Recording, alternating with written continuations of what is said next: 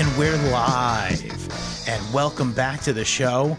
One of our faves, Mr. Doug Nelson. Hello, everyone. This week we have, oh boy, Doug. I remember when he suggested it to us, which was actually just the last time he was on the show, on the bonus episode, actually. And I actually said out loud, "Oh fuck, man, you're gonna make me look this piece of shit up."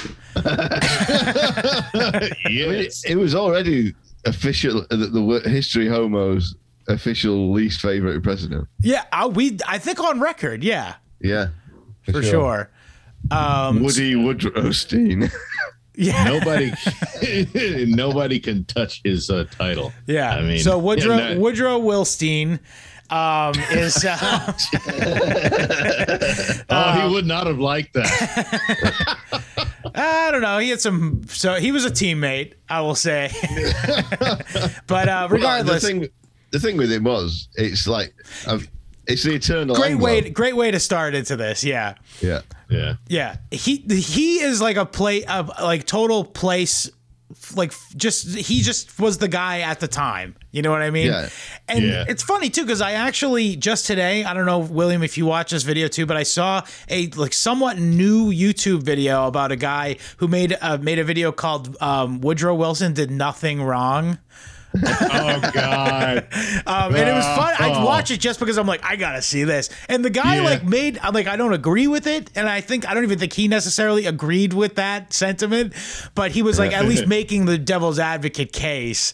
And he made some pretty good cases, like the fact that a lot of the policies that we all hate Woodrow was. So hang on, before we go on, I want to give the shout out. The guy's YouTube name is Monsieur Zen.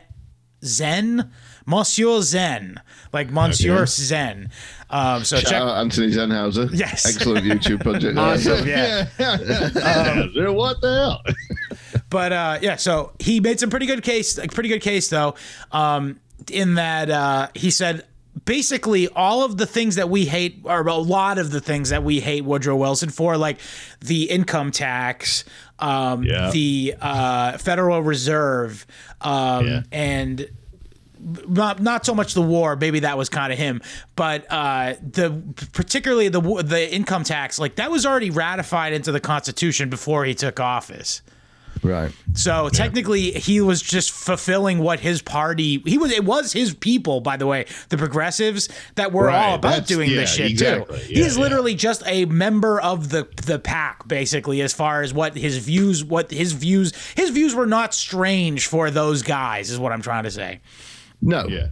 No, he was just like he was a school administrator, which is the lowest form of humanity. I want to venture out just to say, by the way, nothing more worthless than a fucking teacher. Yeah, he literally did nothing. He was at school, except the teachers who listen to this show, of course. Yeah. He was at school his whole life until he became institutionalized. That's what I fucking hate. This is why I hate. See, go ahead. He's the template for what you have today. Yeah. And a lot of that is just, is completely isolated from real life. And especially if you've been a teacher, what's your position is you're the authority. In a room of a very captive audience, and you have power and all of that. And so they move that into actual power over everybody. Right. That's what you're the student, and if you're naughty, you go to the principal's office. Yeah. And in Woodrow Wilson's case, it's even more perfect than that, because in the classroom situation, it's a great analogy, really, because in this classroom situation, the teacher is all powerful. Right. Yeah. And yet really all they're doing is just being kind of third-rate regurgitators of poorly written textbooks. It's like they're just spouting stuff that they got kind of semi-convinced Yeah. of Here's another thing. when they were in college. Yeah, well, here's the thing too. Like, and this is like actually a pretty mainstream criticism of Woodrow Wilson, but like here's the thing with he's a historian too, so we have extra license to criticize him. By the way, because we are historians, obviously. Yes, obviously. But what's it called? So as a historian, like you kind of shape history when you write a history of something, correct? And to that end, like he felt like there's another thing that kind of goes through the whole theme of Woodrow Wilson is that he like felt like he had divine providence. Like he was like Woodrow Wilson. Remember in fucking in Twister? That's the way Twister. Yeah, somebody drops the finger of God. Somebody dropped a fork when they heard Woodrow Wilson. But what the thing here's the thing that from our perspective, Doug. I mean, obviously, I don't expect you to listen to all our shows, but yes, this is a big part of our mythos. Overarching 100%. mythos of our show is all about the reign of the Rhodes set and how the our take on it is that Cecil Rhodes's ambitions to create a world empire, even though he referred to it as the British Empire, most historians say that, well, the British Empire folded so that they were unsuccessful. But our take on it is that they were successful and it's still the same empire. It's just now called the American Empire. Yeah. But one of their greatest aims was to bring the United States back into the empire. Stated goals, by the way, all the way back in the 1860s. Yes. So this obviously this goal of bringing the United States back into the empire wasn't going to happen if it was still going to be called the British Empire. So that I don't think that's even counts as a hiccup. I think that this is all according to plan. And everybody calls Wilson and those who were on his side the Anglophiles, and that's just what they were. Yeah, he was a placeman selected by Sir Edward Grey and all these fucking and Arthur Milner and all these fucking awful Rhodesian fucking Lord lackeys. fucking fair fucking whatever. Yeah, fair kid fucker. Yeah. Oh no! All these fucking limey kid fuckers and their evil sort of echelons that they put in place selected this guy to just as like a reverse takeover. It's like a smaller company could take over a bigger company, isn't it? Kind of thing. Yeah, and that's what. If you got happened. more buku bucks behind you, dude, you see I mean, why the fuck why is America upset with Iran? It's because they nationalized British Oil Company. Yeah. Amongst other things, of course. Yeah, another branch of the British Empire. Yeah, Israel. Well, British Petroleum, our BP, titles are important. It is basically the power base of the last remnant of the British Empire. You know, it's still there. Yeah. It's still there. There's still there were still BP fucking gas stations in my fucking hometown in Massachusetts. Oh, yeah. I don't know if it's there anymore. I think actually, not even bullshitting, they were there until that fucking oil spill, and then dumb Americans were like, "Oh, let me not use that." And it's like it's still gonna be the same fucking oil, asshole. Yeah, it doesn't matter. It's. We used to have petrol stations here called Q8, which was Kuwait, yeah, but that was something to do with BP as well. Let me just see what it used to. I'll just look it up. I can't talk and look. Fine. Yeah. So BP, of course. They had a moment of humanity and got embarrassed, so they gave us some money because of the spill in the Gulf of Mexico. Right. Yeah. And, gave us some crumbs. You know. So but I'm not allowed to besmirch BP at the moment. That's right. I forgot about that. There you go. It was called the Anglo-Persian Oil Company in 1908. Right. Okay. Established as a subsidiary of Burma Oil to exploit oil discoveries in Iran. 1935, it became Anglo-Iranian Oil Company. In 1954, adopted the name British Petroleum. In 1959, blah, blah, blah, blah. Anyway, so yeah, that's it. Yeah. It was... Well, we gave Iran a couple of $1 billion. They could just use some of that to compensate BP for their loss of equipment and property that they installed. It was their money, though. Yeah. Yeah. So there you go. Yeah. Problem solved. Yeah. Well, anyway, regardless. As if billions would compensate. It's long past that now. Yeah. I was going to say, not that this has anything to do with that, but I'm like, wait a minute. It does kind of all have to do with everything. Yes. Because this is the same organization that we're talking about here. This whole. So, yeah, basically what we're trying to say is. Yes. They expect us to believe that they're moving away from fossil fuels. And I know. I know that like this. It's so infuriating when people say, "Oh well, yeah, the only reason we're everything's not solar powered and wind powered is because of the oil companies." Man, as if the oil companies give a fuck whether you're burning oil or they're the ones building the shit. Yeah, exactly. Yeah. And the material used to make your precious they get just as much money from petrochemical products. They get just as much money for building wind farms as they do for digging up oil, except they don't have to do anything. They just have to claim your fucking tax dollars and own your land. That's all they have to do. Yeah.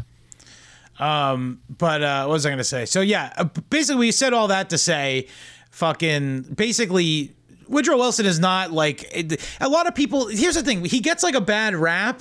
And this is the point of that video that I was watching, is that he gets like a bad rap, but he really was just like a product of his fucking time. And also a product of, this is not me simping for him, by the way. I still fuck him. But he's a vile person. Yes. Again, I mentioned he was in a position to have done something. He didn't. Yeah. He went right along with the plan. So. Yeah. Yeah. A few things that I noted. First of all, a few great quotes is that tell me what is right and I will fight for it. Yeah. Just is that Tony Blair? I mean, he's the prototype for Tony Blair, this guy. Is whatever his position is, must be right because he's the good guy. He knows better than we do. And he knows what's good for us.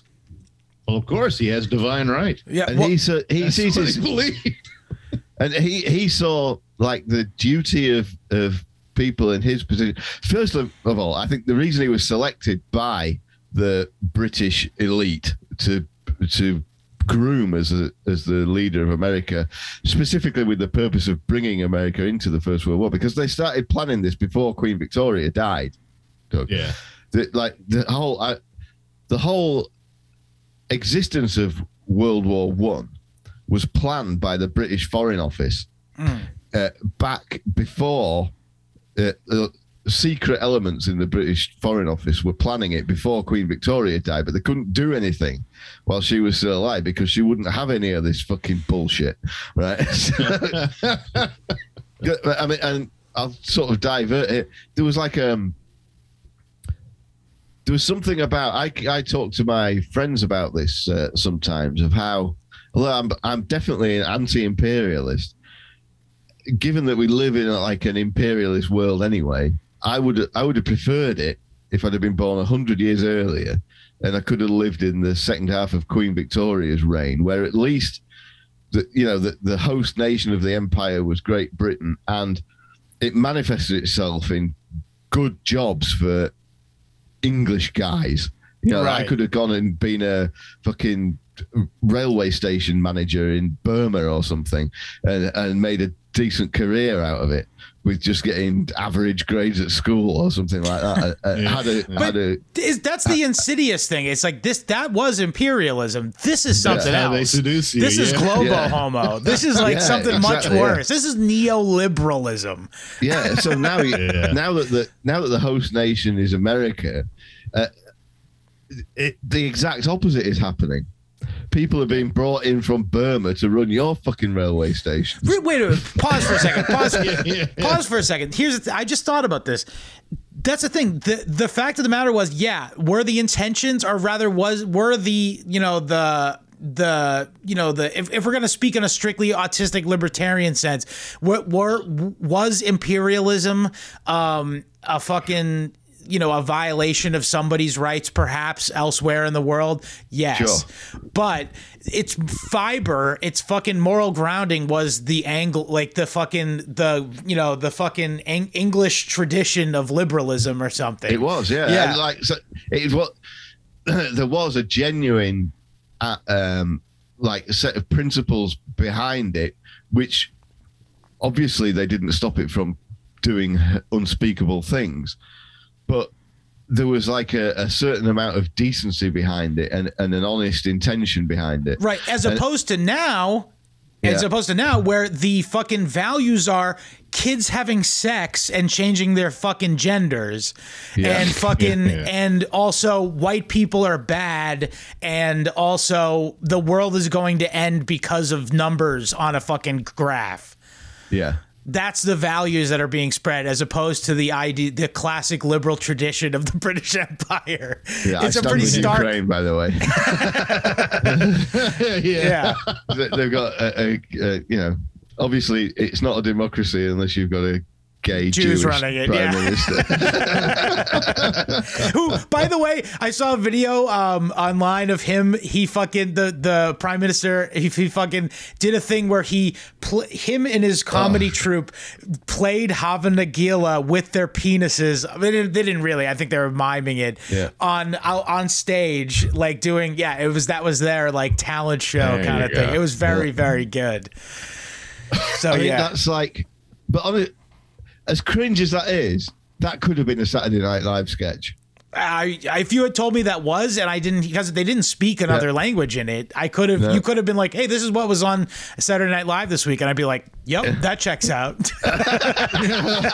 It's like Saturday Night Live has got so bad, it's now like Ukrainian TV. Literally, fucking. Remember that bit from Million Dollar Extreme, Jews Rock? It's literally just Jews rock, do do do do do do do do, Jews rock, do do do.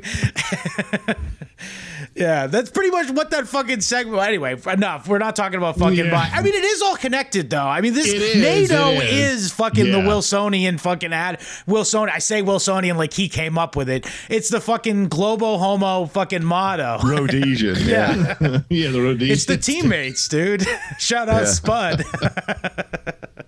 Yeah, I mean, you talk about the classic liberalism that that's like Star Trek fucking grounding, like right, it's like the attitude of Star Trek, the Federation, and saving them from their savagery by all of this. But a lot of that is just to soothe whatever is left of one's guilty conscience. It's like indulgences from the Catholic Church in the old days and stuff like that, and that's how that smooths it out. Meanwhile. Yeah, we're robbing people blind. Yeah.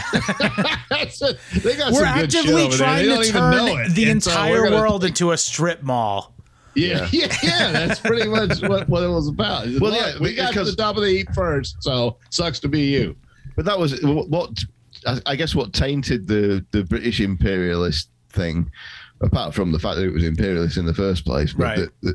It was massively tainted with mercantilism, and so the ordinary guy, like a guy like me, I might have been able to go and raise a nice family in Burma and run my little railway station empire or whatever it was, or telegraph office or something, and had a decent life and died of malaria at age 45 or something. but it would have been better than staying at home.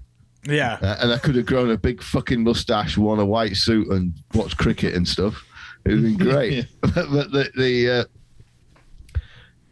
But what's the taint of it was, it's the mercantilism, and it's only it's all the kicking the money up the tree, isn't it? And there's still there's only the real wealthy class could become really wealthy. Sure. Yeah. Right. But there was some pretty good sinecures to be had, and there was plenty of them about. Sure. A simpler time. Yeah, but it's not as if that's gone away. That one of my favorite incidents in this latest international brouhaha is that a few days after these Russian sanctions were imposed, a Russian ship sailed from Rouen loaded with French cars, and the French allowed her to depart for St. Petersburg and then impounded her on the high seas like 4 or 5 hours later and took her into Boulogne, where she's now under arrest, loaded with said French cars. But so why did they let them leave Rouen? Well, it's obvious, isn't it?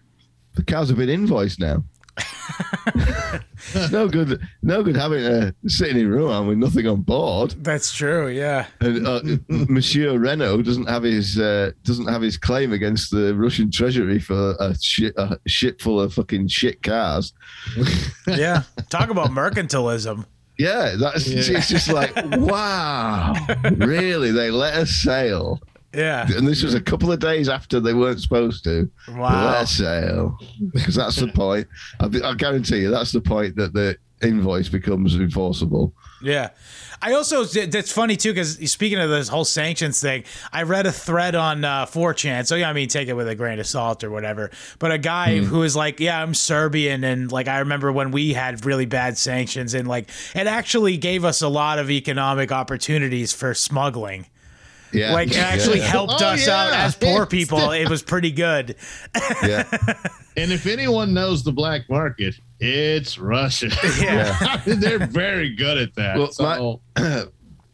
my mum used to say, because my mum grew up extremely poor, born in 1931, poor little outfit, Mrs. from England. Oh, yeah, She always used to say that, oh yeah, when they brought rationing out, we got more food. Yeah. Because we couldn't afford all the food on the ration anyway.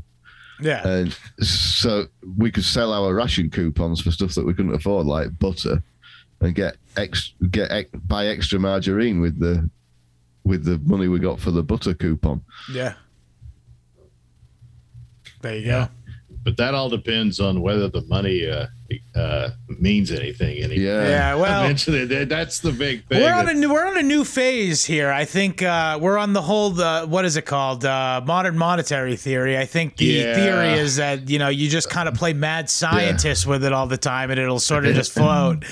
Yeah, you just make it up. They're the established authority and they're God, so they declare this is a value. Yeah, it'll be worth nothing when we're literally dead. I mean, that's all it's ever been since legal tender laws. But they're just like, I mean, I don't see how much longer it could go on.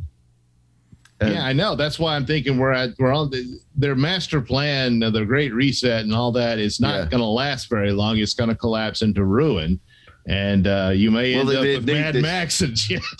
I mean, for a while anyway. Yeah, but because they're banking on this digital currency bullshit, aren't they? But like, I mean, no, I don't know. Because they are, but. We cottoned on not all that long ago, to be fair, but maybe a year ago or something. That the money's all completely fake. The only thing that's real is land, and that's why. Yeah. Look who suddenly owns all the land. You've got these. Where all the printed money is going into all these corporations that are using it to go and buy up all the land, and of course they buy stocks with it. So like these, it's kind of. I don't know, I guess Anthony Cumia and Kevin Brennan can go, the economy's doing great. Look, the stock market's high. But that's just because they're literally printing off trillions of dollars every fucking night and giving it to financial institutions that are using it to buy shares and land. That's why land and fucking share prices haven't gone down. That's just so that you can't buy. So even though your pay is going up, you still buys less land and less shares than it used to, so you can't have a share of anything real. All you can have is this stupid, it's not even paper money, this pretend money that means nothing, that buys you cheap Chinese crap. Get a Happy Meal. That's the deal. But eventually that's won't work. That's why they're Yeah. A lot of protein in bugs. So, Yeah. you won't even the Happy Meal. No, sorry. Yeah, it's Oh true. God, it's so upsetting. It's to see. grim. Yeah. And it's so funny too, So- because like this, so Woodrow Wilson like really kicked it off too, kind of. Yeah. That of course he was a cultist of the Progressive Church, and Teddy Roosevelt before him was one. Yeah. But Woody Willie really got it rolling full steam ahead and strong. And the one of the reasons why he remains one of the most vile and villainous presidents is that like you said, of course it wasn't completely him, but the income tax was ratified. Right. That's a part of the Constitution. They can only dream of doing something like that now, to the point where they finally just pretend it's not there, and that's what they do. So kind of telling Woodrow, hold my beer on that one. But and then the Federal Reserve. Oh, Yeah. Yes. Yeah. Wow. Well, we went over this sort of with the J.P. Morgan episode we did with Sennhauser. Actually, speaking of which, we were just talking about him. He made that awesome video on YouTube about Woodrow Wilson. There was a guy on the Tom Woods show last week, or it might have been this week, who It was last week. Is like an economist, and he has this take based on facts, by the way, that there's monetary inflation, but all this happened about the same time that the money started to become worthless. This is all part of the same project, and it's definitely all managed by, I'm convinced it's managed by the whole Rhodes set, the British Foreign Office fucking... And also, like, let's not forget about all the who's doing the lending here is the central banks in Europe. So Rothschilds, those kind of fucking, you know what. And so this guy's done the calculations that money inflation, so the increase in the money supply throughout all of history, was about less than 2% a year, because that was how much that was consistently through history. That's the rate at which they've been extracting gold. They've been finding about an extra 2% of gold a year since Adam was a lad. All right. And it was at the turn of the 20th century was the start of monetary inflation. And he's calculated that over its entire course, for the entire course of the 20th century, on average, like sort of weighted currency inflation globally has been 14% per year since this happened, since 1900. Since Woodrow Wilson. Since Queen Victoria died, let's say, 1901. Yeah, sure, yeah. Yeah, money's been inflating at 14% per year. Jeez. So how do you keep up with that? You've never. I mean, it's blatantly obvious now, because it's. I mean, to say that people say, "Oh God, oh my God, inflation is 7%." I don't know how they've had 100 years to perfect lying about this shit. It hasn't been 7% since 1900. It's been on average 14%, and it's the last 2 years it's got worse. Like, so it was in 2020 it was 100% just year on year. So like there was more than twice as much money at the end of 2020 than there was at the start of it. Right. Yeah. Yeah. So that's like all-time inflation. So whatever inflation had been all-time up to the end of 2019, they doubled it all-time in just that 1 year. So take your 7% and stick it up your piss hole. Yeah. You wish it was 7%. Yeah. But you can see it in terms of, the only way you can actually see it is how big a house. What is my salary this year in number of bedroom houses compared to what it was last year? And it's a much smaller house this year than it was last year. even if your salary's gone up. Same as shares or whatever you want to look at. And that's with the whole economy being shut down for a year. Yeah. Insane. Yeah. And I mean, there's other great things. I mean, there's a great Haaretz article. That's a Hebrew, fucking Israeli newspaper for Americans, by the way. But it's there's an article that's called "Who was the most pro-Jewish president?" Woodrow Wilson, of course. So here's the thing, because too. of course the whole state of Israel's a British Empire. Yeah, British well, it was Office part. project Well, anyway. not just that, dude, but it was the Balfour Declaration was given on the fucking promise that America would enter the war. Yeah. Yeah, that was a conditional.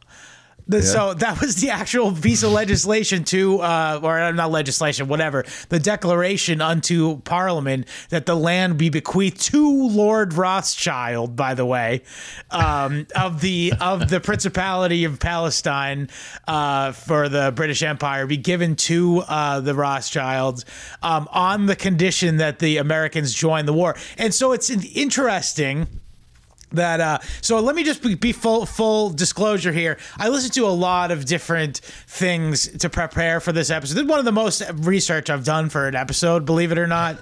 And I listened to Jesse Lee Peterson. And we'll talk about his it's amazing. His episode. And then I also listened to the David Duke radio show. Just the whole episode he did about Woodrow Wilson.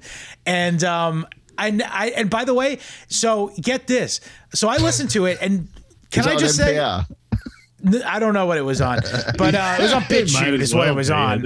But can I just tell you, not Jesse Lee Peterson himself, but the guy he had on was this guy named I want to say something Whitlock, some Christian radio talk guy was on Jesse Lee Peterson. Jason Whitlock?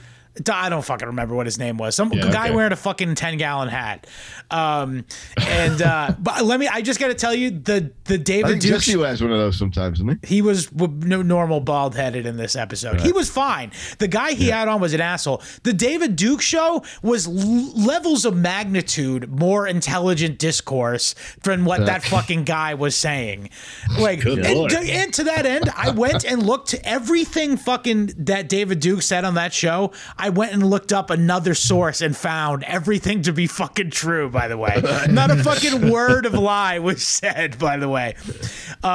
So, and to that end, I'm not going to literally, I found a page here with some quotes from a book called Hidden Tyranny by Benjamin H. Friedman, a Jewish guy who was a Christian. He was a Jew for Jesus. Who late in life became an anti-Zionist Jew for Jesus.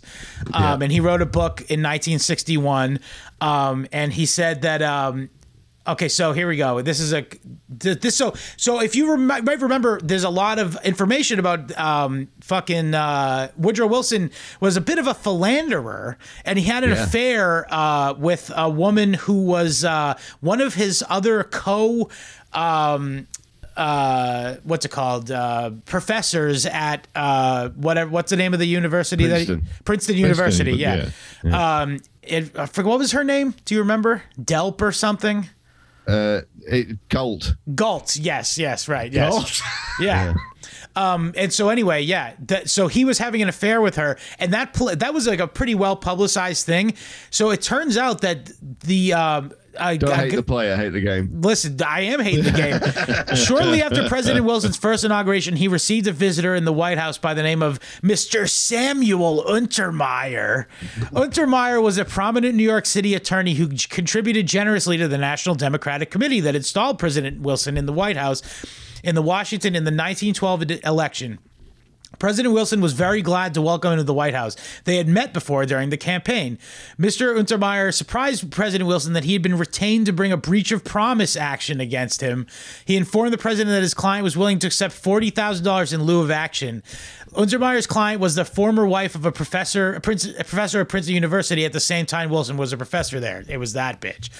I didn't think she had been I mean, yeah, maybe.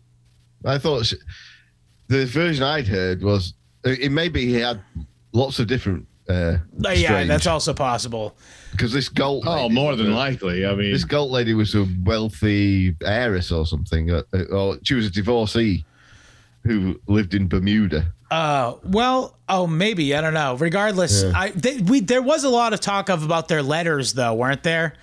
In that yes. Mike Wallace interview we watched, which we'll talk about that guy in a little bit. That show, we never had a TV show like that in England. Yeah, I think that was Wallace. For C-SPAN or something. Really? Mike Wallace. I don't know. Mike Wallace did some interviewing style is wild. Yeah, he's like interrogating. Yeah. Anyway, hang on. I'm getting off topic here. So anyway, so there was much ado about her letter. So I'm gonna fucking paraphrase here. Blah blah blah blah blah. So Untermeyer was like, okay, listen, dickhead, I'll give you the money, and I'll also squash this fucking. I'll dismiss this fucking case on the condition that you put fill the first vacancy on the United States Supreme Court. To be this guy named Louis Brandeis, who was like by all accounts, super Zionist. And this is before Zion. So it was like of note that he was a hyper Zionist. Like this was like, it was a very political thing. And so he was the first Jewish Supreme Court of New Jersey and of the United States. Same guy. And Wilson appointed him both times. And so anyway, blah, blah, blah. I'm not going to fucking read this anymore. If you really want to go look, it's The Hidden Tyranny by Benjamin H. Friedman. And it's like, and then also I looked it up too. Like there's articles about like from Jewish sources that are like, yeah, this fucking Untermeyer guy totally pulled one over on Wilson. Like they have no problem acknowledging this shit. Like, and it's just like, so anyway, as I understand it, so he at least they managed to compromise Wilson without him having to make him fuck kids. Yeah. Yeah, today you would hire Epstein to hook him up. Right, exactly. Get the videotape and everything, and there you go. Yeah, sure. It says here that he had fucking when they're 16 in England. It says here. yeah. Oh, did I say 16? I meant 13. Sorry, my mistake. It says here that guy, that Brandeis guy, had an impact on fucking him to enter World War I too. By the way. So, no doubt. But what's it called? But also another thing that we watched was that Cato Institute talk. That guy was pretty good. Yeah, What was his name? I guess I could pull up the fucking video if I wanted. But there was a Cato Institute in 2003. It's interesting too because it's kind of I think now that I'm thinking about it, that was right during the fucking Iraq War, and Cato Institute guys were against the Iraq War. So it's kind of I kind of appreciate that they were putting on this like fuck Woodrow Wilson talk with the backdrop of a shitty president going into an unjustified war. Yeah. No, that guy was good. It was like an Irish guy's name. I can't remember what his name was though. Here, I'll fucking pull it up. No, it was an English name, and the weird thing was I think he was like from New Jersey fucking projects or something, white guy, but he definitely spoke. Thomas Fleming. English, I've heard of him. Yeah, and he drops his T's like an English guy. That guy. Yeah, he also called him Woodrow Wilson. Yeah. But anyway, I recommend this too. So it's on YouTube on the channel Way Back. The video is called When America Thought It Had Won, but it really hadn't. The Dark Side of Woodrow Wilson, 2003. And it's a rebroadcast. It's a video on YouTube of a C-SPAN recording of Cato Institute talk. It's really good. And actually, I was saying to William when I sent it to him, like, wow, this is like Rhodes pilled. Like this guy knew what was going on. He was naming names like Sir Thomas Gray. I don't know. That guy must be in the Rhodes clique. He is. Oh, he was in the fucking circle. Of course, he fucking was. Yeah. Yeah. No, it's Edward Gray. Edward Gray. Sorry, I just said it wrong. Right. Yeah. Yeah, he was the foreign secretary who. Okay, yeah, it's all perfect. I could- so this fucking guy, there you Thomas go. Fleming guy, is like just straight up being like, he's like, actually, I'm trying to do his voice kind of. He's kind of talk like, what the fuck is this, Jared Taylor a little bit. Yeah. Like actually, The thing is with Grey, so Britain pretended to be neutral right up until getting involved in First World War. right. But it wasn't just that Britain pretended to be neutral. Sir Edward Grey pretended British neutrality to the British Parliament. Yeah. And it was secret. Only his clique in the Foreign Office knew that they weren't neutral. And in fact, they had created the whole thing. They'd been trying to get provoke Germany into a war since 1904 or 1902, something like that. They basically started it when Edward VII came to the throne in 1902, and they started having him go around the royal families of Europe and kind of agitating for it. But there were two separate incidents in Morocco where the French and the British tried to provoke the Germans into attacking them in Morocco, and Wilhelm just wouldn't do it. Eventually, they had to do this whole. Prior to World War One, he was bullshit. known as like the Emperor of Peace or something. Yeah, the Prince of Peace. The Prince of Peace. The Prince of Peace. That's right. Yeah. Kind of ironic, really, that he got the whole blame of the fucking thing. You know. Yeah. But they knew that America was going to come in. That was all. Yeah, that's what the whole Woodrow Wilson project was about. That was all part of that. It was, This was the team. This was the team becoming the team. Because the bigger point of it was, I mean, sure, the reason Britain wanted, there were reasons Britain wanted a war with Germany, and that was mainly because Germany was technologically and industrially more advanced and was a threat to British hegemony. But really, the big prize was to get America back into the empire. Right. And that's what it was all about. But England wasn't interested in being the preeminent, like, England didn't want there to be a European empire at all. I think there was too much baggage attached to the British Empire at that point. You know what I mean? Or Yeah. like they knew that their whole new thing was going to be like, oh, we're going to push like this like gay morality kind of thing. Like, so we're not going to be able to rest on the laurels of the British Empire. We're going to have to do it under a whole new banner that's unbesmirched. Even though, I mean, fucking America had its, especially under Woodrow Wilson, was doing all kinds of gay shit. Fucking literally, he, in his presidency, no one ever talks about this. He fucking occupied Haiti till the 30s. Yeah. Nobody fucking talks about that. You know, it's like this troops is chilling on head guitars now, kind of. Yeah. That's what it said. He was a piece of shit. And then another thing, so in this Thomas Fleming dude was basically saying like, oh no. So basically what Woodrow Wilson's he's so perfectly a Rhodes guy, or totally fucking blackmailed Rhodes guy. He was like, oh no, the whole point of us getting in this war is so we get an in at the fucking negotiation table. Yes. Yeah, Right. that's Yeah. literally verbatim what he fucking said. He's like, oh no, we're gonna, in other words, fucking set the stage for Germany to be fucking completely decimated. So we're the number one fucking America and Britain are the fucking number one powers in the West. Yeah. I mean, and then Germany tried to surrender to the United States, Yeah. or to negotiate a peace with the United States, and they said, "Yeah, it's nothing to do with us. You've got to talk to the British and the French." Sorry. You gotta talk Yeah, we're just here for the sandwiches. Sorry. And it's true because like I always, whenever I think about like the World War I, like the way, like the story is always like, oh yeah, America came and just fucking mopped up because everyone was so tired. It's like, yes, but these guys had never held a rifle before. Like that's another thing in the Thomas Fleming talk. no, Like, exactly. like these There was guys were no fucking army. woefully unprepared for the meat grinder of the industrial warfare that was World War I. Like this absolutely, and it's like all those guys just died for nothing. Just to make the world End of worse. nationalism. They died to make the world worse than it already was. Yeah. Safe for democracy. By the way, that's if they were right. By the way, they were making the world safe for democracy, and now we've shown democracy is one of the worst systems you can live under.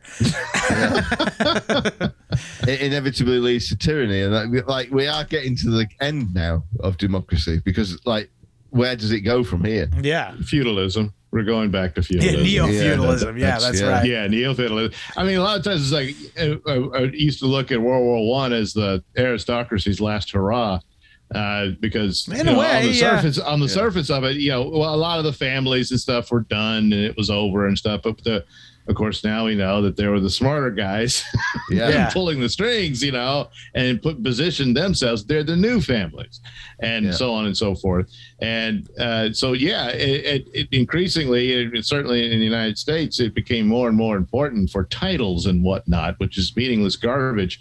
But that'll become the new, titles of status and of power, right? And for the new lords. And that's what the reset's about. That's what it will establish. That's another thing that's so great you said that, because that's the thing. That's what the liberals are so obsessed with. It's their status. They want to mirror the values of the elites because they can trick themselves into thinking that if they hold those values, they can have this precarious position that they can fall from at any minute. Because if they do one little thing, they're gone. Right. But I can take you out. But they're still there. They're holding on, man. They're holding on, man. Kill the unvaccinated. Fuck them. Why the fuck? I want to have the luxury pod. I want to have the luxury bugs. I want to have warm bugs coming into my pod. I want upcomies. I want my upvotes on Reddit, and I want to get 1,000 upvotes and Reddit gold for going to Ukraine to die for Globo Homo. But that's the insidious thing, is like there's no friends in that world. Because even like in the past with Europe, they were all family, I mean, it meant nothing. Power was the god. That's all that mattered. Yeah, that's right. That's Leninism. So that they're all in it for themselves, and we're going to suffer for it. Yes, but at the same time, they're stabbing each other in the back every chance they get. It always collapses into ruin, because we think that they plotted this and stuff, but it ultimately didn't work out quite the way I'm sure they envisioned. It never does. But the damage is done, and they're going to continue. You also must consider the possibility that the end result was always the intended result. Yeah. Well, in some ways, yeah. I mean, they got their positions and whatnot, but they're doing pretty good. Yeah, who put up the capital to industrialize Soviet Russia and communist China? The same guys who made all their money industrializing America. Yeah, it's literally the same people. three different systems, all financed by American robber barons. They don't care which one comes out on top, and they're quite pleased that it's going to be China, because they own that too. Yeah. So that's what I mean. I've been saying ever since we got onto this road bill thing. It was like, oh yeah, China. Yeah, I'm not saying we won't have a war, like we have a war with Russia or China, but whoever wins, it's the same empire that's going to end up winning. It's going to be the same empire. Yeah. It's just going to have even worse conditions to live under, and that's for us. Well, because they openly say China's the model, which is slavery. That's all. That's it. That's their big game. I mean, our model's slavery as well. Our model's slavery too. Actually, you can make the case that the slavery in China, like your social or like your beliefs aren't like up for debate. Like you can have your own personal beliefs all you want. Whereas here, if your personal beliefs come out, you're fucking ruined. You know what I mean? Whereas in China, they don't give a fuck what you think. You just don't do anything against the regime. Yeah. Yeah, it's an interesting dialectic, if you will. I saw some bitch on Twitter the other day.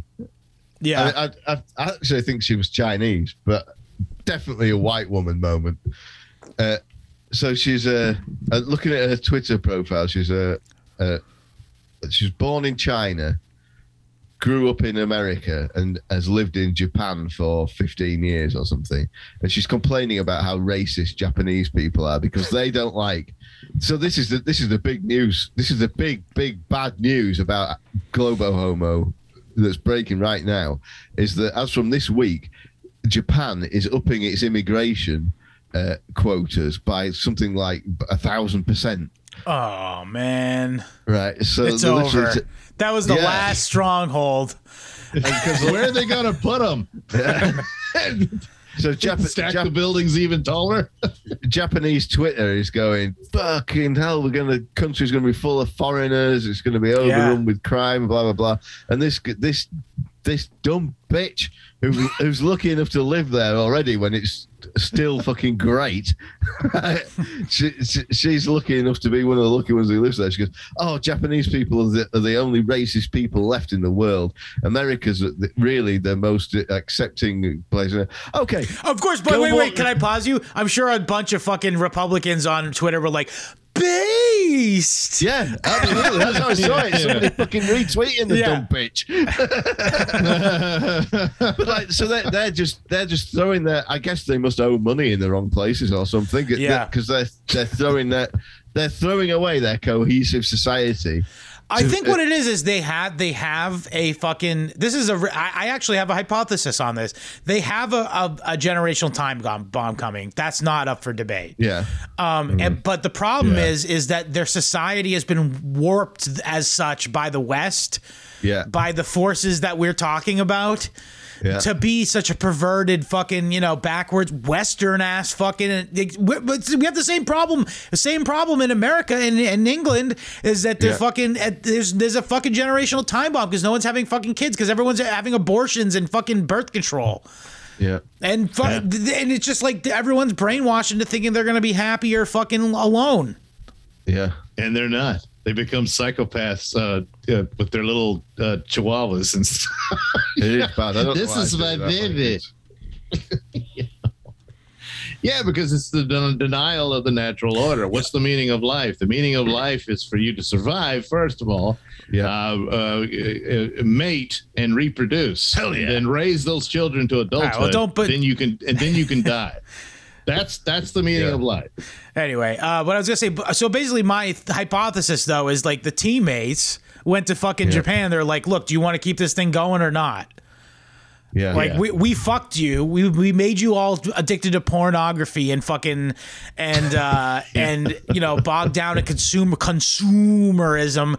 And by the way, also we've robbed the spirit of the entire world, and which has even somehow destroyed your creative spark. Truly the most creative and fucking cultured people on earth. But you're facing the fucking wall here, so you're gonna have to start letting fucking immigrants in and become part of the fucking gay fucking international neoliberal system.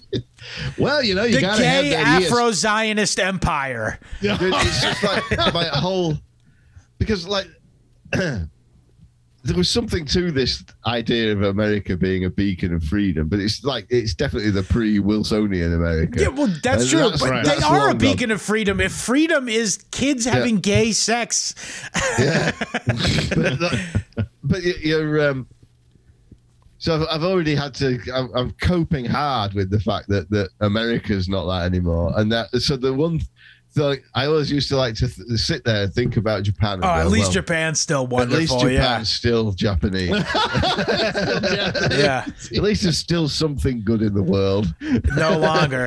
And even look at South Korea, dude. Literally everyone's got fucking got plastic surgery. Literally they're all taking meth so they can work harder for fucking corporations that are up to their eyeballs in debt with fucking Western banks.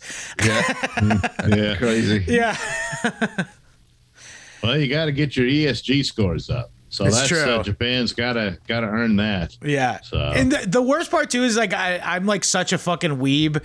Like I know all this shit about Japan, but they've been suffering under negative interest rates for the past like 10 years to try to save their economy after the 2008 bubble. Listen, we've all got negative interest rates.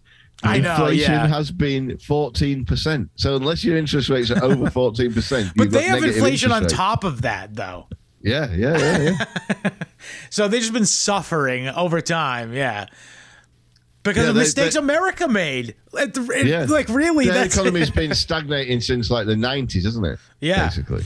Yeah. And then here's the whole thing: is like the whole thing, all this fucking Ukraine bullshit. It's all over NATO. And what is NATO? It's we can't have a fucking we can't let a single country have their own national military anymore. We Yeah. can't, because that way there's a possibility of them breaking off and having another Hitler. Yeah. Fucking. Yeah, and that's the thing. They're the ones who bred Hitler. I mean, come on. They wanted World War One, and they didn't know that Hitler was coming. without- I don't think, or they had the plans that they did planned ahead of time in case Hitler came, and they did it. Team up the whole planet, regardless of. That's the same thing I said when Brian McCarthy was on the show. Hitler never had a chance because the Soviet Union and the United States are completely diametrically, dialectically opposed to one another, to be never compatible. But they came together just once to do one thing. Yeah.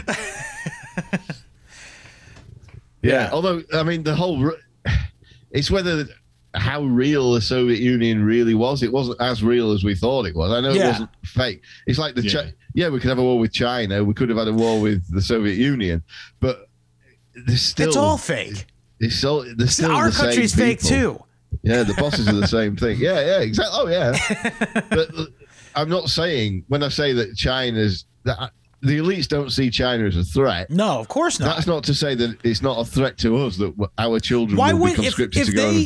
if they were a real them. threat when we kicked fucking Chadimir off of the fucking SWIFT payment system and China announced that it was starting its own international payment system, that we didn't immediately nuke them is a sign that we're ready. The teammates are ready to fucking switch to China. Yeah. That's all the evidence you need. If it really mattered so much that America was this, or America / NATO / the West was the fucking the center of the universe as far as international finance goes, that would be a war. It just would. Yeah. And it's so many of them are praising China already and have been for years. I mean, I think it's already a done deal. For sure. Yeah. I mean, remember Xi when Jinping, fucking the Winnie the Pooh guy, he's a fucking Klaus Schwab dude, isn't he? Oh, yeah, Klaus Schwab, that piece I'm of asking. I actually don't know. Yeah. Is he? Okay. Well, I mean, they. Hang on, I'll look it up. They've had him. They've had him as keynote speaker at the World Economic Forum, so I guess so. Yeah. And like he spoke to them. Yeah. He just spoke to them on January 17th. There you go. He's an agenda contributor at the World Economic Forum. Of course, because he's interested in fixing capitalism. Yeah. With Klaus Schwab. That's how we're gonna. Well, he does have a degree in Marxist theory and ideological and political education at the School of Humanities and Social Science, Tsinghua University. Can he play the cello? They all can. It's like genetic. What was I gonna say? So there's, of course, a lot of libtards will be like, oh yeah, Woodrow Wilson is fucking racist, which of course he was racist. He was around in the 19-teens. Yeah. Everybody was fucking racist. And actually that Anthony Zenhauser video, I'm sorry to the guy who actually made this video. It's funny to just say Anthony Zenhauser now. It's Anthony Zenhauser. Was saying he was actually more moderate in terms of racism as compared to his contemporaries. Yeah, sure. Like, for instance, like the basically, like, here, this is a great segue for me to talk about more current event stuff. So this racism shit with Woodrow Wilson and the progressives in general was exactly what this fucking Azov battalion was. Like, these fucking Azov battalion guys in Ukraine are basically like So basically, here's the pitch. Think about it in America. No young white guys want to go fight for fucking the American army now. Obviously, they literally train you you're a piece of shit by going into it, right? Yeah. But that's actually, believe it or not, what the kind of feeling is. If your country is like one of these NATO countries, pretty much that's the attitude everywhere you go in NATO. So in order to get these fucking young Ukrainian guys ready to go fucking fight a war with Russia, they had to go, you're fighting the eternal Jew. Yeah. Like they had to trick them into thinking that they're gonna be fighting the Nazis, fighting the fucking Jews, and they could be like badass SS warriors or whatever. But really, they're just fighting. They're fighting for the Jews. Like, literally, their president is Jewish. Yeah. And they were backed by Obama. Yeah. They literally, Obama's fucking, They've been backed by the State Department. Yeah, I know. the That's whole what they time. manipulated. Barack Obama, a white woman. Yeah. Anyway, what was I going to say? But yeah, so that's my point, though. So it's the same premise, though, as what the progressive back in the 19-teens, the progressive fucking playbook was. Oh, we're going to get all these young white people, not even young, but these white people we'll trick them into thinking they're doing something for their whiteness, i.e. this progressive movement. It was called the Lily White movement, if you recall in your research. And it was, they wanted to add a bunch, they basically wanted to create this massive infrastructure of public servants, but make it all white. Yeah. And obviously, this is the more mainstream take on Wilson. Is obviously he wanted this managed economy, this progressivist thing, and like the contemporaries. That's another big incentive for him to get involved in World War One. Is okay, so we're going to have that to get involved in the war, therefore, and then we can introduce it for that, and then never get rid of it, which is exactly what happened. Yeah. And again, also to get people, I mean, like that was not exactly like, that was like a pretty novel idea, by the way, that idea of a managed economy, and especially in America, which is like kind of had prided itself on being like a free market experiment in the free market or whatever. So to be fair, I mean, mercantilism aside, the British Empire was pretty up on that kind of thing as well. For sure. But I mean, like, it's literally, Hong Kong. but absolutely 100%. But at the same time, like that was like America's brand, kind of, you know what I mean? Right. Yeah. And to that end, I think that it's interesting, worth just pausing to say that you know, like the Hong Kong Constitution was like in some ways the ultimate achievement of the British Empire, because a lot of people who were running that genuinely believed in laissez-faire. right. They genuinely believed in liberty for its own sake, for a start, and also as a force for Kind of like Singapore. economic growth. Yeah, so Singapore, Hong Kong, but the Hong Kong, because people talk about democracy, pro-democracy campaigners in Hong Kong. Hong Kong was never a democracy. It was a liberal experiment. It was the most hardcore, almost anarchistic setup in the world. In that they had the constitution was the only law they were allowed to have, and it was called the Basic Law or something like that. And it was basically 10 Commandments type shit, you know. But you know, you're not allowed to steal stuff. You're not allowed to kill people or that kind of stuff. And the local government was only all it could do was sweep the streets and fucking stuff like that, and they couldn't make anything illegal. It was like these are the only things you're not allowed to do. Everything else, go for it. Which is how the Kowloon walled city ended up happening. Yeah, because there was no regulation as to how you could situate a bunch of fucking people in one gigantic fucking complex. Exactly. Yeah, but it became like it worked. It became the most. It went from like a swamp. To be fair, it was all Chinese. You know what I mean? Yeah. Like it. You know what I mean? Like it was a pretty homogenous society. Well, no, it wasn't, because anyone could go there as well. So there was whites loads of and Chinese. White Chinese, there's all kinds of jungle Asians there as True, well. There's fair all kinds enough, of fair people enough. like that. And it was so you could go to Hong Kong, get anything, do whatever you want, and get rich. And a lot of people did, and it kind of proved that was what it was there for. And I'm pretty sure that's why they got sold out, is because, but come the 1990s, when Governor Chris Patton's in charge of it, they realised, well, this sort of pure 19th century liberal experiment is far too successful, and we don't want this. Yeah, we don't want anymore. We don't want to compare everyone comparing America to this. Yeah, so we've got to give it back to China because they'll ruin it with communism. Yeah, exactly. Yeah, we don't want to have to run our country. We don't want to have people point to Hong Kong and say, "Look, if you just leave people alone, they become rich," so they couldn't have that. And so, I think that was really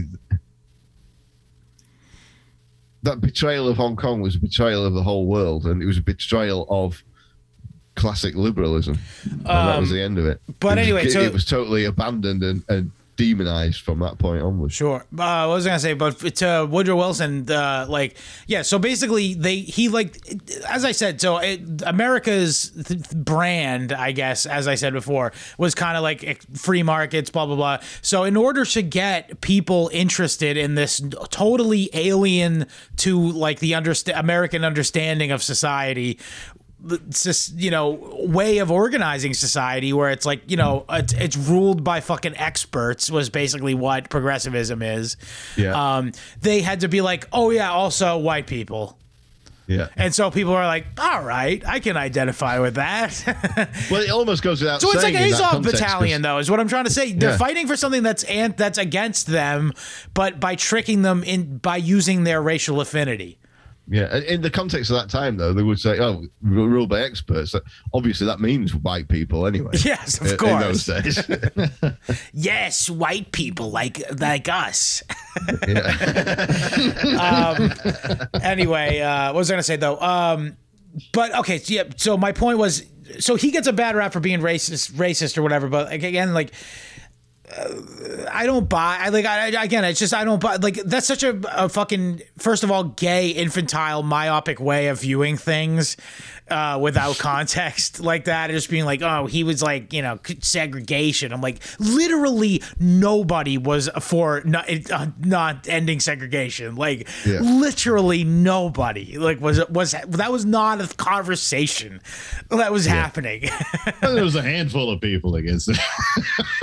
I guess. But again, some of those but now, experts, some of those experts, I think, were for it. Back, I mean, they, all the progressives were racist. I mean, they were, and just even the deep-rooted concepts of it were reducing you to nothing but that is deeply rooted in their philosophy and everything. So, but the thing about Woodrow Wilson, it's still exalted in some circles, and certainly circles of power and whatnot, will often preach about racism and stuff, but they always ignore his. And that's just why it shows how irrelevant the subject matter is for the most part, especially stupid things like Joe Rogan and stuff like that. And yet, the Woodrow, The Birth of a Nation is the greatest film ever made, all that stuff. It just shows how meaningless it is. Yeah, he did show Birth of a Nation, didn't he? That video, that Anthony Sennhauser video, actually said that it was actually the second movie they screened that night. And he only... Oh, well, then, never mind. No. He actually didn't I don't believe he watched it. And that quote of it being oh so terrible and oh so true is anachronistic. It's not true. Wow. Yeah. And also, the fact of the matter was, the guy who wrote the book... utilized Woodrow Wilson's history textbooks as a source for his book. The Klansman was the title of the book. And when the movie came out, the author of the book went to Woodrow Wilson, who, by the way, they had talked back when he worked at Princeton, but as a historical resource. And he said, "Hey, would you mind screening the movie of my book to get it publicity?" Right. And he did it as a fucking favor. Right. Yeah. I've never seen it. Is it any good? I'm sure you've seen it, Scott. I've not actually seen it. I know that they utilized a lot of film techniques that had never been used before. So in that sense, it's actually like a really impressive movie. It's kind of like one of those things where like the story's boring. Like here's a great example. Citizen Kane is a movie that's well lauded by like all kinds of movie critics because it pioneered all these effects and filming techniques and shit. But it's a boring fucking movie about William Randolph Hearst. Who gives a shit? Yeah. Like, who gives a fuck? I thought it was pretty good. It's just not gripping to me. And I understand the historical context and everything. And by the way, I like there's a few Orson Welles movies that I love, particularly The Third Man, which is about after World War II, by the way. Pretty interesting shit going on there. What was I going to say? But it's just, I don't find it that gripping of a movie to watch, Citizen Kane. But that said, it's same thing with fucking Birth of a Nation. It's like, oh, it's a really important movie in movie history, but it's not an entertaining fucking movie, I don't think. It's like a pretty basic story about the formation of the Klan. Right. That's it. Yeah. Giddy up, horsey. Yeah. I never watched Citizen Kane because I looked at this liner notes. It doesn't even have Michael Caine in it. Damn shame too. Yeah. Well, don't worry, they'll reboot it. Yeah, I guess it'll have to be a Whoopi Goldberg. Yeah, Whoopi Goldberg. No, they did do a new Birth Seth of a Nation. Rogen. They did do a new Birth of a Nation, but it was like a pro-black movie. Right. Oh, that's right. Yeah, they were going to take the title away. Yeah, we're gonna take it back. We're gonna take the word back. They came and went. No one. Yeah, it was a piece of shit. Here's the problem: is that there's no fucking creativity anymore. So it's just there won't be a good movie. Well, you can't because everyone's terrified of each other. Because of the cult. That's why the comedies died. There's something to it, sure. But I mean, there doesn't have to be something controversial. There's just not even science fiction is a great opportunity for new things to be done, new ideas to be explored, and still there's nothing. There's nothing good because the imagination of our society has been destroyed by pornography, degeneracy, and cheap credit. Yeah. Preach. Stick that in your pipe and smoke it, Ben Shapiro. Yeah. Judeo-Christian values, what can I say? Yeah. We've been told today, Doug, that if you listen to this show on 1.5 speed, we sound like Ben Shapiro. Yeah. Well, that's true. Or I do, at least. Which is just so... I was now, so bummed out when I heard that. Now, I've managed to play him at 1.5 speed and still understand what he's saying. Wow, well done. I think cool. The way you listen to get him to go faster is actually like a tab on the back of his neck that makes you go faster. You can make him go any faster or slower. If you make him just a little slower, if you make him just a hair, he's normally on 1.5, but if you put him at 1, he sounds like this. Oh, God. That's horrible. Well, he can't help it. Yeah.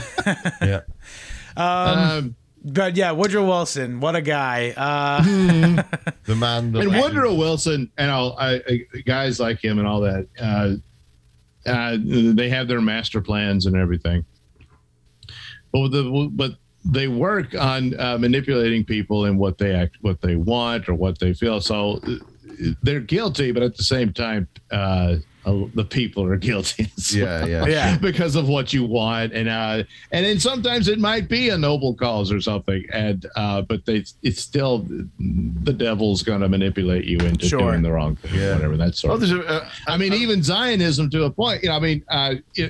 It starts out just I'd like to see Israel again, and so they got it, and all of that, but it's all the other shenanigans and shit that gets there. And then it's a weird place about it. It says, the poor Palestine. I said, well, boy, Palestine was never real. It just wasn't. It was a Roman province, and then it literally was a British province called Palestine. The principality. Empire after empire had this parking lot, and that's basically what you had. It wasn't even British until after First World War.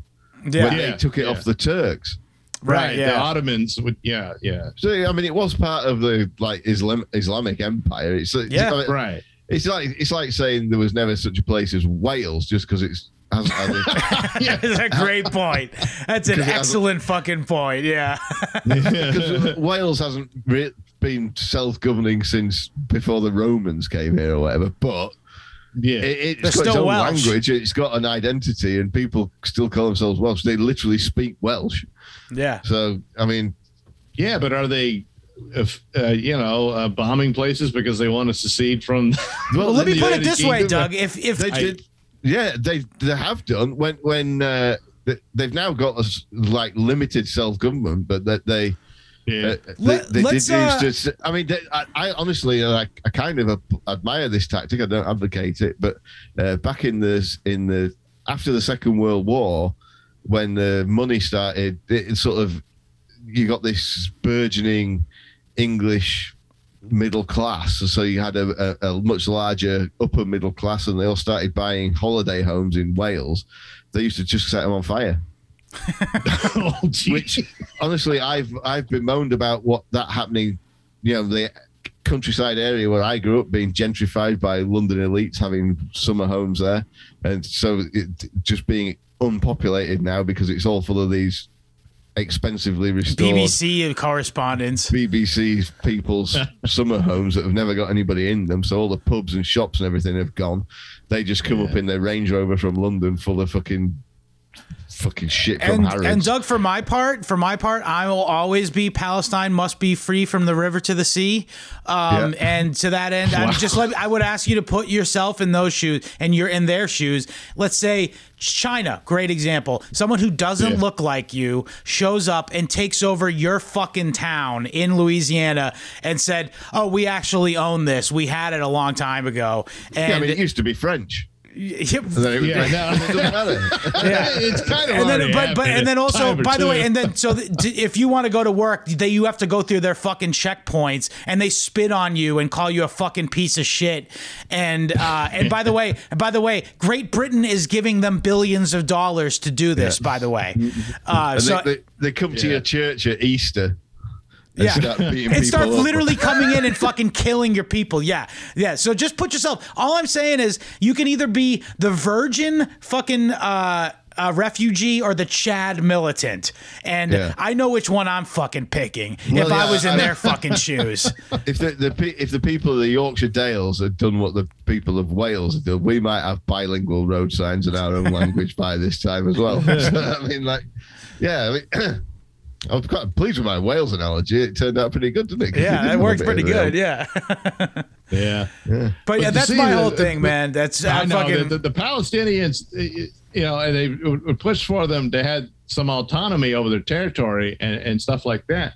The problem is they're screwed by their leadership. I mean, they're not interested in establishing anything. And they could have worked out a deal here. If I was in their shoes, I would do the same exact fucking thing. Get the fuck out of here. Who the fuck gave you the authority to come here? And I'm gonna fucking give my life to make sure they fucking know that they're in the fucking wrong. That's all I'm saying, man. I'm saying, fuck you. Get out. I'm from here. You fucking, you know what's from fucking Brooklyn can get the fuck out. But I mean, don't they want their territory back from Jordan? I mean, stuff like that. I mean, it's not as straightforward as that. There were Jews living there. I mean, that's right. They were outnumbered, but and also, by the way, they were in peace. The Palestinians let them stay there, and they were cool. Yeah. They were boys. I know. The damn British came in, and I will allow the blame to go to the British. No problem. Honestly, I mean, I see it more as just a thing. Another divide and rule tactic, and obviously on the ground in Palestine, it's evident. But like the whole Zionist / anti-Zionist dividing line, it's just another divide and rule thing. And obviously, it's got it. So there are other reasons that suit the empire to have Israel be what it is. Which is a big proportion of them live there. I mean, it's a literal apartheid state. Yeah, but it's fine. Yes. Oh yeah, the Palestinians. I mean, I don't know. I mean, it's pretty lukewarm. I mean, you can't have Arabs or whatever in your parliament and that sort of thing. I mean, if you're going to be apartheid, they can't have it's they can have. A little too lenient to be a full apartheid state. Again, I did the whole checkpoints to go down the fucking street thing. The fact that they let they've annexed. There's parts of it so the Israel proper that's supposedly legal. The Arabs who live there can vote and stuff. Right. The Palestinians, they can. Yeah. The Palestinians who live there, but Palestine's been broken off into thousands of little islands that are just like your village, and you've got to go through a checkpoint to get out of it. Those people who live there can't vote or go to parliament, and they don't have a country. Their country is now crypto-officially fucking part of Israel now. It's that there's two-state solutions not on the table. It's an apartheid state. The people who live in the Palestinian townships, they're like plus they do everything they can to slow down shipments, especially during COVID when shipments were fucking rare. Like they had to ration the food because the Israelis were like, no, you need to serve us first. And fair play to them. I guess they're in charge or whatever. But I mean, I can fucking look at it the way I see it. It's fucking ethnic cleansing. It's fuck these pieces of shit. And what fucking right? They're from Brooklyn. Yeah. Yeah, I mean, I used to sort of give Scott a lot of pushback on this kind of thing until I listened to the Scott Horton show. He's an anti-war radio guy, really good guy, and he was having people on who were there before this latest so-called rocket attacks and all that were going on. They were covering, because what happens in the Western media is you don't hear about it until the Palestinians start firing a few rockets back or whatever it is, and then it's, oh my God, how can they do this? But it had been leading up to it for like 2 weeks of it. It was during Eid or some fucking Ramadan. It was Ramadan. Like it was Ramadan. Yeah. It was the highest holy holiday that they were doing they were like doing crystal knock shit, basically. Yeah, they were going. So like immigrants from Brooklyn were just going and saying, okay, going into a guy's house and saying, right, we own this house, get out now. And they're basing their property claims on shit that of charities that bought the land back when it was governed by the Ottoman Turks, but then when it was under British rule, all that was torn up, and it was and the title was given to these people who were living in it then. But then the Israeli courts says, "Oh no, we'll honor these earlier Ottoman title deeds as long as it's a Jew that owns it. If it's the other way around, no dice." It's complete. So they come in and say, right, out. This is my house now. Yeah. And then, by the way, they had the fat Jew who moved in. His name was Yakov. Real name, by the way, Justin Fauci. Yes, Fauci. Oh, man. He changed his name to Yakov after he did a stint in U.S. federal prison for fucking securities fraud. And when interviewed by Vice, who were following the case, he said, "What do you want from me? They gave me the house. I'm going to live in it. They should be lucky that I'm an easygoing Jew. You could have been a much bigger asshole moving in here." And that was his fucking, all the justification he needed to be like, oh yeah, I just live in this house. Meanwhile, I just got off of 3 years in fucking federal prison back in America. And I'm from Long Island. So during this all this shit was going on. And then there were some demonstrations about it. So this wasn't just one guy. This was like a big. Oh yeah, this was a big thing. He was the one they caught on camera. Yeah. And the army goes in with them and helps them do it. And then and so there's protests, and while the protests are going on, the police just go into the fucking holiest church, the Dome of the Rock, yeah, and start breaking people's fucking teeth, yeah, and so then it all kicked off, and then it's as if, oh, out of nowhere, they started shooting rockets like crazy, like madmen. That was like literally what the way the media portrayed it. My favorite taking that, because that really went badly for them, and they did. Yeah, it was bad optics, and Bibi ended up leaving office over that whole thing. Yeah, and that was my last straw with them. I was like, oh yeah, I know what this is about. And then you see how the media is portraying it, you go, this is fucking bullshit. Yeah. and then all that, and then also it's like every terrorist attack, it's because America supports Israel. It is. It literally is. That's every time what their justification is. And if not for Zionism, there would be no terrorism in the West. And guess why? Because the fucking Arab countries would all be able to unmolested sell oil to the West and not have a fucking unholy alliance between Israel and the Saudis dictating what the fucking oil prices are going to be. Was it the Ayatollah who said, what do they think we're going to do with the oil? Drink it. Yes. but that's the thing. It's like if you want, of course, like the I'm not like just here to shit on conservatives, but like the conservative talking point is like, oh, well, these fucking Muslims come over here and do terrorism. And it's like the Muslims are coming over here because of Zionist wars.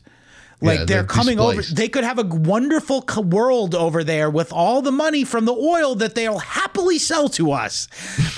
I think that NATO general who was saying, "Oh yeah, the reason there's so much immigration in Europe is because Russia bombed Syria." Did they really fucking say that? Yes. Russia? Yes. A lot of them had Russian names. Yeah.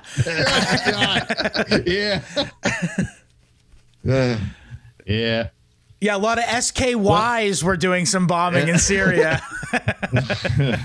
Well, the Russians did. The Russians flew as the Syrian Air Force kind of thing, didn't they? That was basically what stopped the West from invading Syria. Yeah. That time. Was it back in 2013 or whatever it was? No, it was longer than. It was like right before Trump. It was like 2015.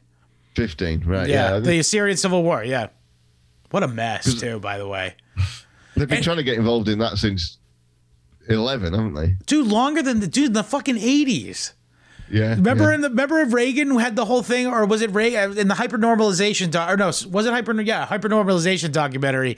There was that whole thing about fucking Assad's father, the last Assad, and how he invented the suicide bombing or whatever. Well, I invented picking up dog shit, so kiss my ass. Hell yeah, your dad invented the wooden spoon. Yeah. Anyway, it's funny too because I was gonna say none of that's related to Woodrow Wilson, but he made Israel, so kind of. Yeah, it kind of is. Yeah, I think there's nothing bad you can say about Woodrow Wilson that isn't right. That's the quote. Yeah, it's like you could go. We can have our fucking edgelord fucking takes on it and all that all day long, but it's still. Everybody who calls him, I mean, the whole thing of the progressive era, and this is a thing I've mentioned before on the show, Doug, is like people, you must notice this in media, in the general discourse in America, the word progressive just means nice or something now, doesn't it? But it's it's one of those words that's been, it's the opposite of what people think it is. Right. Yeah, because like I said, it's going backwards. We're going they think back it means to the feudalism is what the ultimate goal is. So that's not progressive. It has this meaning. They ruin all the words. They ruined liberal. They ruin all of that. They always ruin it. I mean, they think progressive means liberal, but it's the opposite of liberal. Yeah, it is. No, there's nothing liberal about it. Yeah. It's true. Damn it. There we go. We got right full background. We're now conservative talk show hosts you're right. Again. Those liberals are hypocrites. This is bullshit. They're always being hypocrites. But I mean, it's true though. But what are they gonna? What are we gonna do about it? I don't know. Kill ourselves. Yeah. It's not worth living anymore. But I mean, in the end, I mean, like I said, it's their plan and stuff. I don't think it works. I mean, it does collapse into ruin. It will. Some of them will make off like bandits, but the rest are quite a few are going to get killed. I think you're right. I think and that sort of thing. At whatever the Great Reset unfolds, what it does, it will work like World War I, where you change the maps and everything. Sure. I mean, this is what's really worrying is that the Great Reset relies on. I mean, this whole thing about the coming financial collapse, that like the dollar's going to be wiped out, all the world currencies are going to be laid bare for what they are, which is completely worthless, imaginary, not even paper. Right. And that's a prerequisite for the Great Reset. That's happening, and they're making it happen. I mean, it's unavoidable anyway, but they're making it happen on purpose. Make no mistake about that. When that happens, when the entire system collapses, it's not an accident. It's a prerequisite for Build Back Better. You've got to fucking destroy it first. And how long can you keep the finger away from the nuke button for some of these countries? Maybe Putin. I don't know. Anyone that feels like they're not at the table. Yeah. And that's what they can't. They can't control that. They think they can. The medications don't work. I've been here for 7 years. Yeah. I mean, it could. Because like in a lot of ways, the atomic bomb spared us. I listened to it. Quite a few assuming more. Assuming they're real. Yeah, well. Did you know Daniel Ellsberg used to be a nuclear war planner before I didn't know about this. Pentagon Papers. Yeah. Did he? Okay. Right. So I heard Scott Horton did an hour interview with him. I've heard him on that before. Yeah, I didn't know I didn't know he was a nuclear war planner. Yeah. Yeah, that's what his gig was. Well, they got it all figured out. Yeah. So he blew the whistle on it. Right. Because the US war plan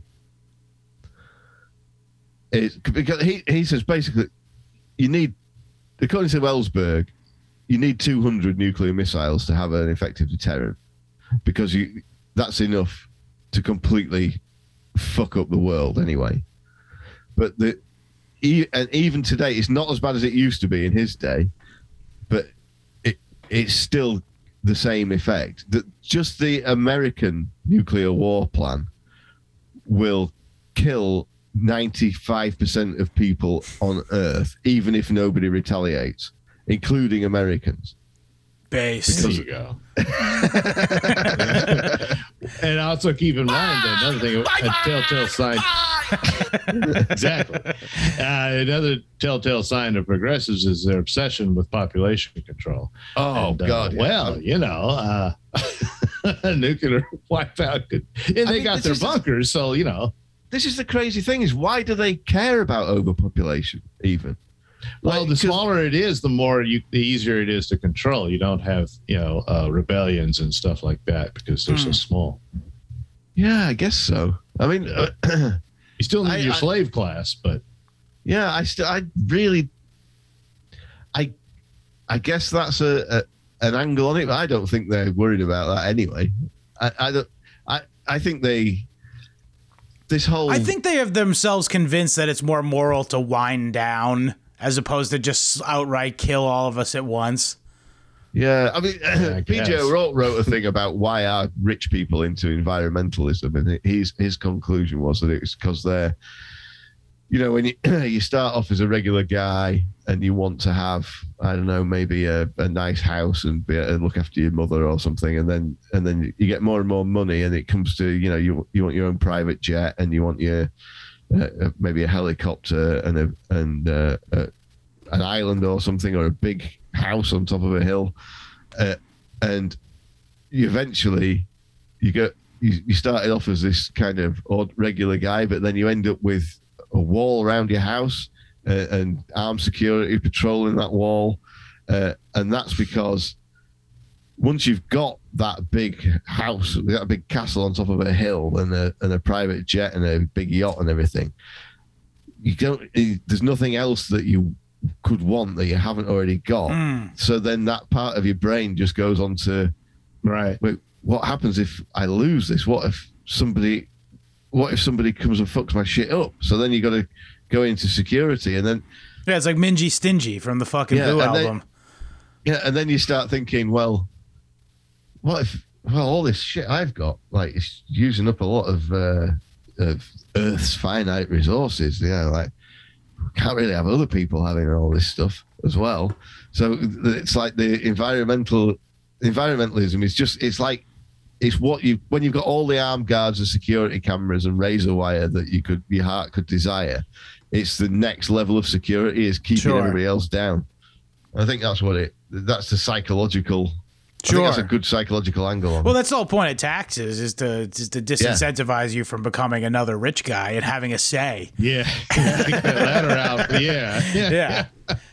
Well, they want to keep the club small. Yeah. You know? I mean, this is the thing that I don't know if I've talked about it with you before, Doug, but like the whole, because of this massive inflationary modern monetary theory system that we've been living under since probably at least Woodrow Wilson. 2000. Yeah, well, since Yeah. But it's got crazy lately, and it's crazy to the point it's an overdrive. where, I mean, Woodrow Wilson brought in the income tax, but my point is another nice conservative talking point that you hear all the time is, oh, well, if big corporations paid their taxes, or if people didn't cheat on the system, and blah blah blah, it'd all be all right. But the taxes, I don't understand why they even raise taxes at all, because they're just printing the money anyway. They don't need to tax it. They don't need to tax. That is anybody. a tax, is to print the money. Yes, exactly. So, like, paying your taxes doesn't do any harm or any good. It doesn't make any difference. All it does is punish you. It's literally just to punish your behavior. I think it keeps you trained. That too. And the only thing of real value, it is labor, is your work and your time and whatnot that you're putting in. So that maintains some myth that there's actual fortune to be had. It's the only thing of any value that we've got. Yeah. That's it. Real That's value is it. land. Yeah. And the most of the stuff that we make is all stupid bullshit that the teammates don't need. Yeah.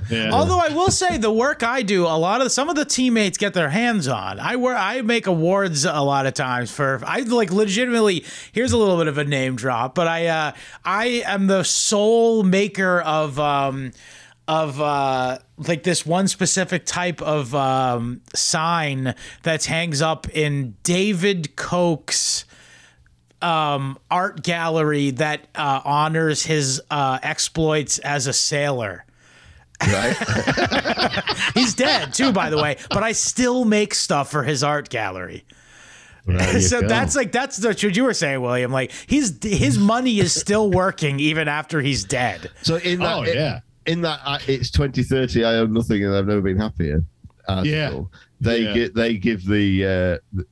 try to convince us that people like us will be allowed to live outside the city in the forest in crude shacks and fashion things, which is what they'll tell the people in the city happened to us. Yes. But we'll really, we really have been exterminated. Yeah. But that's literally what you're doing now. You're living in a crude shack and making artisan things for the rich. Yeah. The walls. I know. Shout outs fucking Diamond Age. Didn't even get a pat on the head. Yeah. Doug, did you read Snow Crash by any chance? Snow Crash? No, I didn't. Oh, you should read that. And then there's a second book called The Diamond Age, where the only labor that's needed anymore is like artisan real paper and stuff. And it's like basically nano machines make all the like the disposable crap. So like the only labor that's worth anything anymore is like they literally have like a Renaissance fair where people like make like oldie time like blacksmith and shit. And like that's they're like literally the whole globe seeks their fucking labor and shit. It's an interesting book. I recommend it. Well, after the collapse, they'll be in high demand. Shout out Slister. Yeah, I think like being a blacksmith or something would be a good trade to go into because rich people are always going to have horses. That's true. That is true. Yeah. And they're the only people who've got them now. So basically, if you know how to look after your and the horses, Jippos. Don't forget about the Jips. Yeah, they got horses. They're the real ones. Yeah. Anyway, so I guess I mean, I think all of that is relevant to Woodrow Wilson, to be honest. Absolutely. Yeah. It is. I always refer to him, like I said, he was the template for what came after him. And he's the fall guy for the whole system. His presidency is vital to the progressive movement, and certainly in America. Yeah. And if it hadn't gone that way, it would have gotten there eventually. But it was that's how it happened, and under his stewardship. And it was also vital.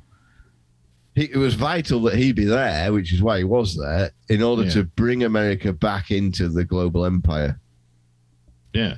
I mean, because he argued all kind of arguments about World War I, but what the United States had no business being in that war. Except to get at the negotiation table, like Woodrow Wilson said. That was it, and it's like, now we'll be our own power and stuff. Now we got to be at that seat. Yeah, that guy who spoke at the Cato Institute, by the way, was so the only other person I ever heard being as based as me and saying, yeah, well, the big problem was Great Britain got involved in the First World War. I know. Yeah, that's what really made it. No, Britain was really upset about Belgium, so that's why they got obviously. Must defend Belgium. Obviously, but this whole thing, that demonization. I mean, I've been the little media that filters its way through to me. What they've been doing to Russia ever since 1990, whenever. 7 or something, turning it into demonizing it, turning it into a pariah state, and all this is exactly what they've been doing.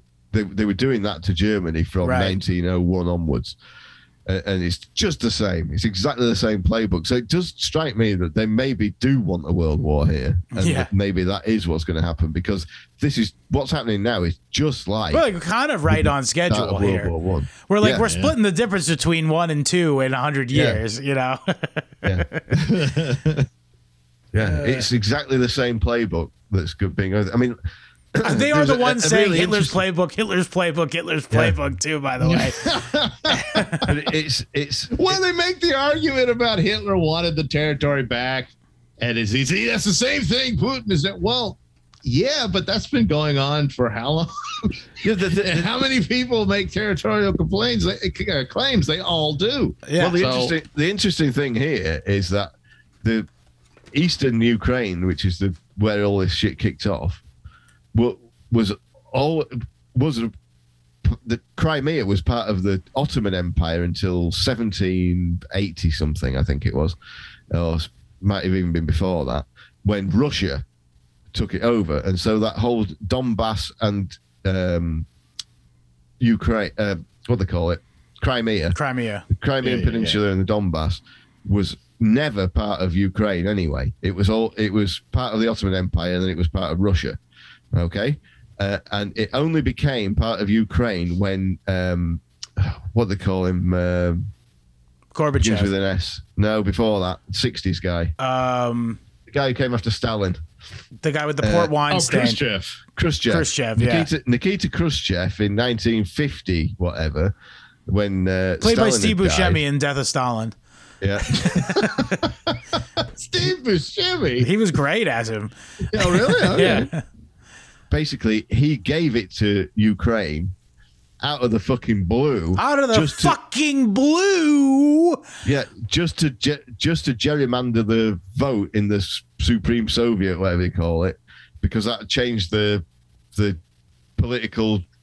Okay, so gerrymandering. It was gerrymandering. Okay. It only ever became part of Ukraine in 1950 something or other, and that was only because Khrushchev needed to gerrymander a vote. Yeah, and so it's not that keep the Mensheviks back out of power. It really is part of Russia.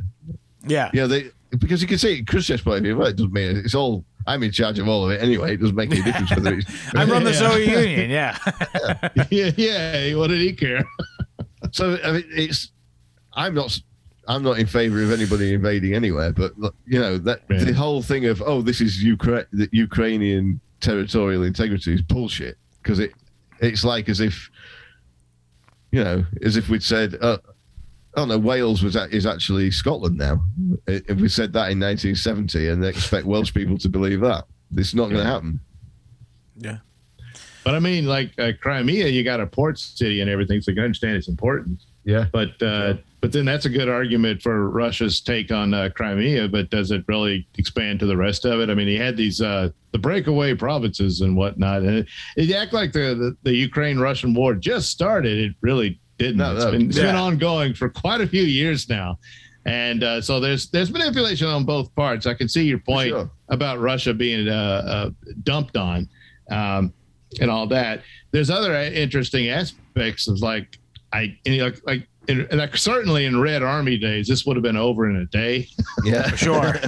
So Russia is they keep the Russian threat. And it's like, I have a counter to that though, because weapon sales, they're not, unless this is some manipulation again for why it's dragging out so long. Yeah. I would say that really the West, I don't know what the West, the West is dying for Putin to go in there and fucking like really fuck some civilians up or whatever, because that's just going to be fucking what's it called, genocide, or what's it called, war crime porn, war crimes, war crime porn for the fucking cat ladies who are watching it like Star Wars, and then that's going to justify them. That's going to justify a Western response or whatever. And the fact of the matter is, the reason why Putin's taking it slow and steady like this is because if he goes in too quick, they're gonna get sloppy, and footage of that shit's gonna get out to the West, and it's gonna be fucking nuclear curtains for everybody. Yeah. There is that. That's another theory I've been hearing about it. Like one scenario was that he used cyber warfare on Ukraine. Well, the problem with cyber warfare is you can't contain it to one location, so it could spread out to an Just actual use the NATO correct country. nomenclature. It's called gay ops. So the gay bomb that he detonates on Ukraine spreads to Poland, and so then it opens it up. But one of the aspects is that we basically great resetters need a new crisis because COVID is. They need to back away from the COVID narrative. That's done, and so you gotta have a new crisis, so then you can reinstate emergency powers and this sort of thing, and censorship, massive censorship. Internet being blacked out for a couple of days, comes back on, and it's all nothing but propaganda shit. And sorry guys, you will not be allowed to have your podcasts anymore. Yeah, that's true. And that sort of thing. Well, at least I'll be able to get to sleep midweek nights. Yeah, that's true. For a while. Yeah, I'll be nice and warm anyway. But going back to World War One though, and it being the same playbook, the British cut the transatlantic communications cables and patched in their own code center in somewhere in fucking England, so they received all the cables coming out of Germany that were destined for America and edited them and transmitted them forwards, and nobody knew this until 30 years after the war. Wow, I didn't even know that. Yeah, I didn't either. Yeah, so everything, even what Wilson was getting, all came through the eternal Anglos. Grubby little soft hands. Yeah, and they. And the guy who ran it was a guy called Toynbee, who's you mentioned him before. Great granddaughter is in the fucking BBC now. Of course, yeah. Oh yeah. And by the way, who went instead of Woodrow Wilson to the Treaty of Versailles? Edward Bernays. Yeah. Wow. Now it all makes full circle. The whole thing is absolutely the mastermind. It's absolutely bonkers. But you see what I'm saying about how the parallels between now, because now the same thing. The governments are all grabbing hold of. Like there's several Eastern European countries where they're saying the governments are saying if you say anything in support of Russia, you get 3 years jail. Yeah. Any online comments in favor of Russia will be investigated, and the commenter will be in prison for between 1 and 3 years. Yeah. And then meanwhile, fucking Twitter libtards are like, oh my God, can you believe Putin's government sent people to the people's houses speaking out against the war in Ukraine? I mean, meanwhile, literally the exact same thing happened in Canada to the trucker fucking people. Yeah, the people posting online in support of the truckers or whatever. And they were all like, yes! Yes. And we had a guy who just happened to be there at January 6th. They destroyed this man. He committed suicide just a couple of days ago because they were going to send him to prison for I don't know how many years. I heard about that. That's fucked up. So, F. Yeah, I mean, it's it's like this guy. Putin locks up journalists. Say hi to fucking Julian Assange. Say hi to fucking what's his name from the one who's been on our show, fucking Matt Kreisman. Yeah. He got. What's that? Daniel Kreisman. Dan Kreisman's, whatever the fuck his name is. Yeah. Shouts out to him. I hope he's doing well in his case against the federal government. If you're listening, Dan, we love you. Come back on the show anytime you like. Shout out. But you're hard to get hold of. For understandable reasons. But anyway, Doug, what do you want to plug before we get out of here? We did enough. We gave the people what they're looking for. Well, first I want to plug Zionism. It is the Mr. Nelson Show on RadioMisfits.com or wherever you get your podcast, provided that's still available in the coming weeks. In the day after the deluge. Yeah, I know. Yeah. Check in while you can. The Nelson Ratings, which is me talking about crappy TV shows and movies. On YouTube and other video platforms. And then you can check out my comic book, Night Night, over at indieplanet.com. Hell yeah. So that's all good stuff. And you can follow me on Twitter and other social media platforms as at Mr. Nelson. Yeah, we've been studying Chris Chan and Sonichu, and I'm starting to think I might start to get into comic books, maybe. Okay. Because Sonichu appealed to me. I'll have a look at Night. I like the radio version of it anyway. All right. Okay. Anyway, for us, www.history. Anything else you want to plug before we get out of here? Your Instagram, whatever. Did you say that? Sorry, I was... Oh, Instagram, same thing. Mr. Nelson on Instagram, where you can see my Photoshops and drawings and stuff. A lot of Photoshops from Compound Media and whatnot. Yeah. Very good stuff. Always good stuff. And for us, www.historyhomos.com or wherever you find podcasts for the audio version. We're on Odyssey and BitChute and Rockfin. That's www.rockfin. That's ROKFIN.com/historyhomos. And you will get this episode along with the other episodes with Doug and many, many others for free. But in addition, if you would like to pay a small fee, you will get a weekly bonus episode. And in addition to that, you will also get access to all of the premium content for all the other creators on Rockfin. So go do that. That's the best way to support us. Which, if you like us, you'll like plenty of the other stuff. That's true. You got Jay Dyer, you got Monica Perez, Whitney Webb, bunch of Q people.